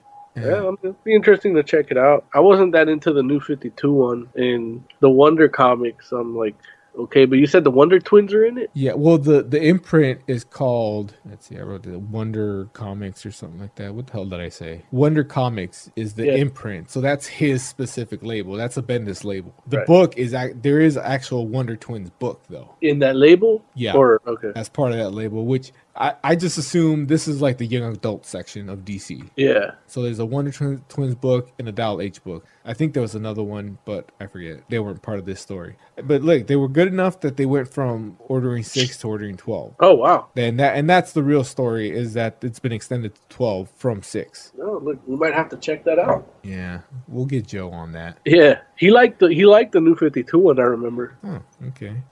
Does he like Wonder Twins? Is that up his alley? I'm sure he can enjoy them. I might pick up book 1 of Wonder Twins just so we can talk about it. I don't want to put all the burden on Joe. Yeah. And Lawrence is unreliable as fuck. Yeah. Okay. Injustice books were used to smuggle meth into Australia. That makes a lot of sense. I'm good. That's it. That's the most. It's just there was like a pallet of Injustice 2 books being shipped to Australia, and Customs stopped them and found meth in them. I'm posting these pictures in chat of how like they hid the meth like between pages. Yeah. Where like if you were reading it and just on a page and it's stuck together. Oh, but they put a big envelope in between pages. Yeah. It looked like just like a little like baggie, but no, it's a full page. I think that book I posted specifically is Batman versus Teenage Ninja Turtles. But the story is about Injustice 2 because that's the one they used the most. Apparently. Yeah. So I just thought that was interesting. I wanted to post those pictures. Did they say where they were coming from? Like, were they coming from the DC like distributor? Or? Damn it! Hold on, this thing is playing a commercial. No. Let's see. We need to follow. We need more investigation in this story. Because, like, how did they get the meth in? Were they shipping to a comic book shop or something? Is that what you're asking? Yeah, like where were they going? Where they were going to get who's going to receive the meth and who was sending it? Like, and at what point did it get put in there? Because I've worked the logistics before, like shipping and receiving stuff from warehouses, and it was a lot of random stuff like sinks and stuff from like they'd come from China or Vietnam, and then they would go to Walmart. You know what I mean? Yeah. And they would come to us first. We take them out of their shipping boxes from Vietnam, and then it's the regular box that they put on the shelves, and then so we take all those out, put them on pallets, and send them off to Walmart or Target. And I'm like interested to see in what step did they put the meth in. Yeah, it doesn't say. All they say is they think it came from California. That makes sense. Yeah, because it comes in from Mexico and it's right on the coast, so you send it to Australia. Yeah. That's it. $1 million worth of ice, which is what they call meth. Yeah, that's what we call it in the industry. Oh, there was cannabis too. Yeah. 10 people were charged, including a 49-year-old Gold Coast man of no fixed address. Described as the ringleader of the group who allegedly arranged the comic book operation. Wow. Yeah, it doesn't say where they were going, whether it was comic book shops or just, hey, this is a box of comic books I'm sending. Yeah. So curious. They're re-releasing Endgame in theaters. Yeah, I saw, well, with added footage apparently, right? A deleted scene. But you know, I saw that the deleted scene was going to be a post-credit scene. Right. So you got to sit through that movie again. Or I can go to YouTube. Yeah. I don't know. I don't know if I want to sit through that movie again. Yeah, I don't want to. I might do it when it comes out on Blu-ray just to justify me buying it. Yeah. Because I'm the guy that has to own like the whole collection. Yeah. But I don't really want to. You don't want it in your house? No, I'm fine with it in the house. I just don't want to sit there watching it. Just fast forward to the end credits scene. The more I think about it, the more stuff bugs me. Like, Yeah. why does Captain America give up his shield when Bruce Banner figured out time travel? Like, not time travel, but how to make him young again. Yeah. I mean, he made Ant-Man young. Right. Just do that to Captain America. He could be Captain America forever. And why take a shield from that timeline, like, away, you know? Yeah. Because he just stole it. Like, he didn't use it. He let all that bad stuff happen, you know? So whoever the Captain America in his timeline had to go fight Thanos without a shield. Probably. Which kept him alive because remember, Thanos was chopping down at him and the shield, he chopped the shield. Yeah. Captain America don't have that shield, you know? Yeah. Which another question for Larry would have been, was Captain America always worthy or did he become worthy at some point? Yeah. Because people have been saying that scene where he budges the hammer, that he didn't want to make Thor look bad or feel bad, so he kind of pretended he couldn't pick it up, but that he was always worthy to pick it up. And that's why he knew he could do it in Endgame. Because it wasn't like he wasn't he didn't just try, he just went and did it. Yeah. And you know what else is stupid? Is that he picks it up, but he doesn't get the power of Thor. I mean, he shoots some lightning bolts, but yeah, he should have got the armor, is what you're saying, right? Yeah. He should have Beta Ray build. Right, and it's what Thor did in the first Thor movie.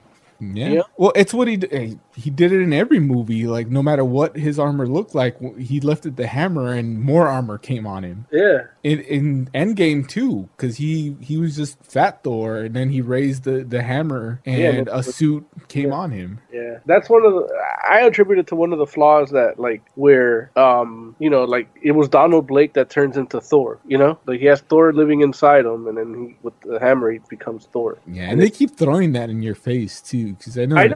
In Ragnarok, he does the thing with the umbrella. That's like how he used to do the cane, right? He would slam it into the ground. Yeah. Yeah, he does that with the umbrella to become Thor. But then then when I tell people, it's like, oh, but they haven't done that in the comics in forever. Like, they don't give a shit about that. But then, meanwhile, when Jane Foster was Thor, nobody recognized her because when she picked up the hammer, she turned into somebody else, a female Thor. So it wasn't just the helmet that covered her face, everything changed about her. She didn't just get the suit. She became a big Valkyrie blonde chick. Oh, that's right. Jane Foster isn't blonde. Yeah. Yeah. So it's like comics just did it, you know? Wait, did Beta Ray Bill get blonde hair too? No, Beta Ray Bill looked like a skull guy with robotic body kind of. Yeah. And then when he did that, he looked like Thor, like how he looks. Like he looks like somebody from his planet cosplaying Thor. Right. Okay. But he lost, his body didn't turn into, I think he had a cybernetic arm, and then he didn't have that anymore when he had the hammer. So he still got a new body, essentially. Yeah, I think he did. I'm not 100% sure of that, but I know that also in Fear itself, everybody had hammers with enchantments that were made by the same person, and just, they all got new bodies. Yeah, he should have at least got the armor. And you could have done something stupid like giving him a Thor armor, but he still has the star or something like that. Yeah, like an amalgamation, like they do in comics, like the redesigns, pretend you're trying to sell toys. Yeah. Yeah. No. Yeah. Look, I can't believe they're trying to sell the toys with the time traveling suits because they all look the same. It's like you just change the head. Yeah. And it's either Tony Stark or Captain America, depending on the head. Right. Everything else is exactly the same. Yeah. I hate that. Yeah. Why'd you bring it up? That movie's stupid. Marvel has a app to try to help kids read. Oh yeah, called what's it called? Hero Tales. And I thought it was just like at first I thought it was stupid. I was like, well, why don't you just give them the comics? But I guess it's like a game where they do stuff and unlock words that they then make a comic story out of for Miss Marvel or Spider-Man. It's free. It looks like a good way to get kids to read. Let's see. You level up by completing activities such as word collection and comprehension of words. So it sounds like a good thing. I don't have any kids. If you have kids, they should be reading comics anyway. If they're not, like maybe they're a little slow, this might help them out. Bring them up to speed because it looks like it was designed specifically for reading and comprehension. I might need to use it for me. All right. You wanna spend time in that cabin from Endgame? Not really. Oh, well, why? Renting it out for a mere $800 a night? You can Airbnb that motherfucker. Where's it at? Fairborn, Georgia. Oh yeah, I'm not going. It's like I guess I didn't write it down, but it's like huge farm basically, acres and acres of land. I should have written that down. It's either 8 or 30. But okay. It's more, you live in LA, so it's more land around a house than you've probably seen in a while, unless you've left the city. Yeah. $800 a night, and the article I read said that it was on Airbnb before the movie, but obviously since the movie the price has gone up. Man. And it's a three bedroom cabin in the middle of Georgia, where these characters kind of did some stuff. So it's where they just had the funeral scene, right? Like it's not even like it's not there's tower. The funeral scene, and then like when they go talk to him, and he doesn't want to do anything because he has a kid now. Oh, okay. I didn't realize that's the same house. Yeah, I don't know if the inside stuff is inside that house.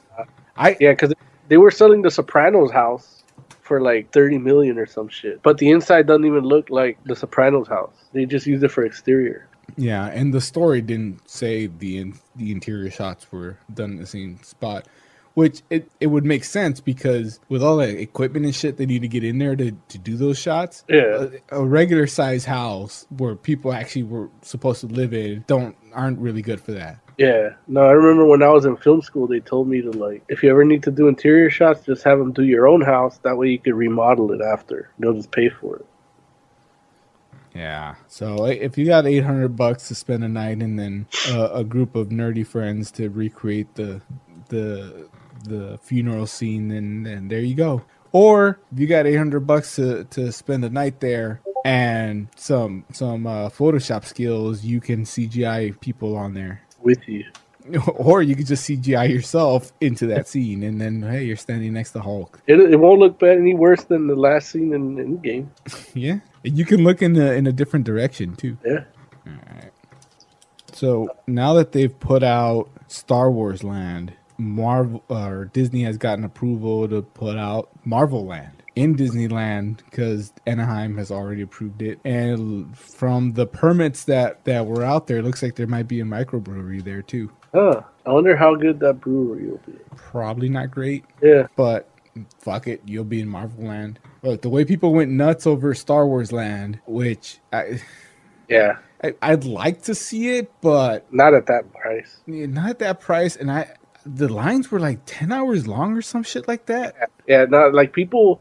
I had a lot of people on my feed that were there, and I guess they bought their tickets and they get like a lottery and get the dates. So like people bought like 3 at a time. So before it even like gets open to the public, like they've already gone like 3 times. I'm like, you know what, man, grow the fuck up. Yeah, I might go in a couple of years when it's not so busy. And I did this thing at Universal Studios Florida. Uh-huh. It was honestly, I don't know what it is. My wife bought these for me as a present, but they were these like special passes where we had a guide and we just skipped every fucking line. Oh, nice. I was afraid to ask her how much she spent on this. Yeah. But if they do something like this at Disneyland, then I might do it and then go through just Star Wars and Marvel. Yeah. But honestly, I don't know how much it is. I don't want to know how much she spent on it. I'm assuming it's a lot more than a regular ticket because we had a guide, skipped every line and brunch. Man. And you know the guide was like, "All right, what do you want to do?" Well, we want to see this, and okay. Well, that's what we're good. Like, you know, it wasn't like they had a schedule. They pulled out a map and asked us, "Look, where do you want to go? How many times do you want to go on this ride? How many times do you want to go on that ride?" Huh. That might be the way to do it. Yeah, if Disney does it. This was Universal Studios Florida. Yeah. Yeah, and I say she bought them for me, but look, she's a huge Harry Potter fan. So, so the fact that we got to run around Harry Potter land and didn't go to any of the other bullshit stuff they have there. Yeah. Like, she went to Harry Potter land. I went to the Marvel rides, and I think there was a Transformer ride in there too. They still have those Marvel rides? Yeah, they had like a Spider-Man one that was cool because it's one of those, and I think this is what they did, what they do in the Star Wars land, where you're really just sitting on a thing that's gonna shake and move, and you're surrounded by screens. It feels like a roller coaster, but you never actually move. In fact, the guide actually took us to the back where they have one of those carts. I guess they were like working on it. And she's like, "Yeah, watch this." And she hit a button, and like the cart just starts shaking and moving stuff. And she's like, "Oh, so when you guys did this, that's coming up right now." And then you see the cart like do the move, like, "Oh yeah, that's yeah." But like the cart just never. It's in one spot. It's just shaking in different directions. But when we were in the ride, it felt like, oh shit, we just got tossed, and Spider-Man just saved us, and we got caught in his web. It's a cool thing. I definitely recommend it. Yeah. And then Harry Potter Land obviously is cool. Yeah, I guess. Well, you know, if you're a big fan. Yeah. I just got drunk. I don't think I've ever seen one full movie. Really? None of them? None of them. Huh. I don't know if I could say you would enjoy them now, because I mean, I wasn't like a teen when the first one came out, but I was like in my 20s. Yeah. And then each movie, the characters are growing older, and so the movies are like less for kids. Yeah. You know, to a point where in the last 2 or 3 people are dying left and right. Yeah. Like straight up just murders. So, like, watching them as they come out with me getting older and then watching these kids get older was kind of cool. They're good movies. Yeah. I think, like, the first 2 or 3, I don't think you would enjoy that much because they're kids. So, they're kids' movies for the most part. But then the last half of the series starts to get more to our adult sensibilities, I guess is the way to say it. Oh, that reminds me back about Jessica Jones. That the first episode, when she was hanging out with this little kid, I'm like, the fuck this little kid doing around here? I don't want to watch no little kid. But then they use that to catch her off guard. Yeah, so, I think that's the only time I saw a little kid. Yeah, it was just at the beginning, just so that you know that there's a little kid that knocks on her door occasionally. Like, but even up to episode 5, like I think when she gets back from the hospital from getting stabbed, like they mentioned, oh, the kid left you this or something like that. But I don't think I've seen that kid at all. Man, that's crazy. Yeah, that works. Yeah, that works out. Teen Titans Go and Scooby-Doo were canceled. Oh, yeah? Yeah, their last issues are going to come out September. Okay, they're going to finish it off. These were, like, there was 3 books that they were selling for $2.99 and more for kids also, but not part of the Wonder imprint, the Bendis stuff. So the third one, the only one left, is the Looney Tunes book. I didn't read any of the Teen Titans Go books, but I think I read like a couple of the Scooby-Doo ones, and that's where emojis and shit were coming out of his eyeball. That sounds weird. Yeah. And then DC's gonna go back to dollar comics. Really? Well, the story, the headline, it caught my attention because it said DC will make a true believer out of you with the return of dollar comics. So they're probably going to reprint stuff. Yeah, that's what it is. It's reprints. Yeah. And in fact, in the story, the reprints are like the first issue. And this is, I mean, these don't come out till like September. So it might be the whole story arc is going to come out and each book is going to be $1, or it could just be the first one. I would hope it's the whole story arc because they have like Batman 608, a Jeff Loeb book. Yeah. And that's the first story of the Hush. Yeah. Which is a great story. So if you can get like the whole Hush story, I think it's 6 books, you would get all 6 for $6, you know, as opposed to getting the trade. I would prefer getting the trade, but this is if you want that, you want to read the story the way it came out, I guess. Yeah. But they could do a reprint of the trade and just not do it in a harder bound, do it in the softer like magazine bind. and still charge like like $7, a $7 trade. Yeah, and that's why some people are thinking that they're just gonna do the first one, the first book, and then try to get you to buy the trade. I don't know. This story just came out, and September is the first month they're gonna do it, and all the ones that are coming out are number one. They're putting out Crisis on Infinite Earth number one. Okay. So, that's something to look forward to. Last week, I think we talked about Batman's Twitter account. Now there's a Wonder Woman Twitter account. Oh, yeah. At DC Wonder Woman. So, what's she about? Let's see. This tweet says, "Has anyone seen the Jet?" ? And then another tweet, "The champion of the Amazons has officially arrived." I'm guessing this is the first tweet, and it's a picture of Wonder Woman. Okay. Comic book picture, not movie. Not movie. Yeah. Although, I mean, the comic book's starting, like, they're doing that thing where they're making her look more like the comic book. Yeah. Well, at least her outfit, anyway. The face, they changed a little bit. I'll post that in chat. It's a cool picture. I like it. That looks cool. So, yeah, you can follow Wonder Woman now. I'd like to know who's doing these accounts. Like, who's actually writing. Some intern. Yeah, but, I mean, do they make shit up? Or do they like, have to think like, oh, well, I'm Batman now. What would Batman say? I think they just promote stuff. Yeah, I don't have Twitter, so I don't really. I want to hear, like, Wonder Woman's thoughts on, like, the abortion bill. Well, she was made from clay, so. Yeah, but I still want to hear her point of view if she has a Twitter. Yeah, I don't think they're going to talk about that on her Twitter. So, like, 11 hours ago, she tweeted, "No matter the year, she's ready for action. How excited are you for Wonder Woman film? Hashtag WW84." All right, so it's promo stuff. All promo stuff. It's not like they're pretending to be them. Frank Miller's is putting out a Superman Year One. Oh, yeah?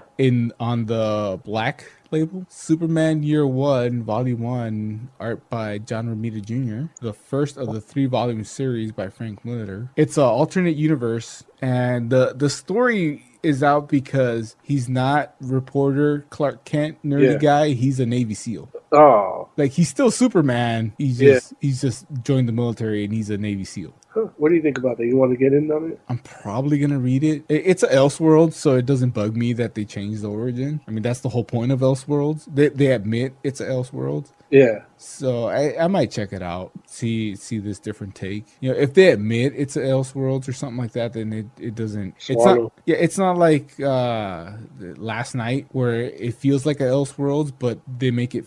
The opening makes you think it's not an Elseworlds. Okay. Huh. I guess we'll have to wait and see. Although I still enjoyed Last Night. Yeah. We'll see. Miller's talented. Romita Jr. can draw. Although, looking at some of these images, I don't think it's his best work. Oh, yeah. I mean, yeah, I don't have faith in Romita Jr. Oh, you don't like him? Nah, sometimes he does bad stuff. A lot of times he does bad stuff, but this looks like he did it in a hurry. Yeah, you know what? All of it looks like that. Even when he did, that Batman, the one where he was transporting Two-Face or something? Yeah. Like, that one looked bad, too. Like, even the cover, like, he had a Batarang, but it looked like a crowbar. Yeah, and the Superman on the cover looks, like, way too thin. Like, I want to give this Superman a sandwich. Like, even that page that you just posted up, like, he looks like, the art looks like he just did it, and then somebody redid over what he did, like, fully. Like, he just did, like, the layouts, and then they just Photoshop colors. I want to post this image, because the cover, I mean, it looks like the Superman that what was that storyline where he's all weak? The Flashpoint Superman. Oh yeah. But every story that I click on, it keeps telling me to take my ad blockers off.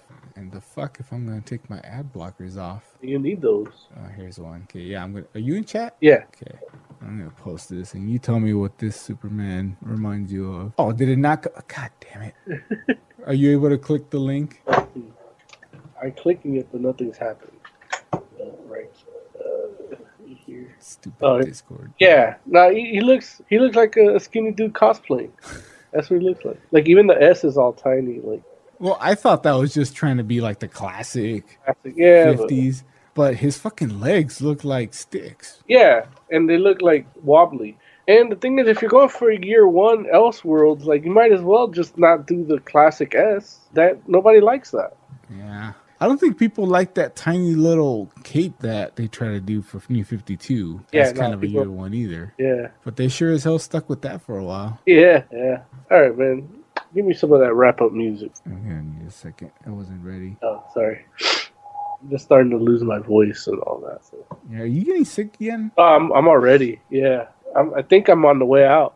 Not like dying, but, you know, like I'm getting over it. Like, I didn't work today. I just stayed home and slept all day, and I was feeling really sick, and then I took an edible, fell asleep, and then when I woke up, I'm like, okay, I think I can host if Larry doesn't show up.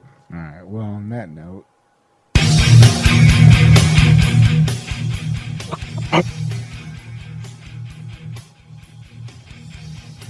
Give me some final thoughts on it. Jessica Jones season 3, good so far. Check it out. And for the rest of us, follow us everywhere, all social media. Subscribe on iTunes or Podbean to catch our archives. But live, you can always catch us right here on allgames.com.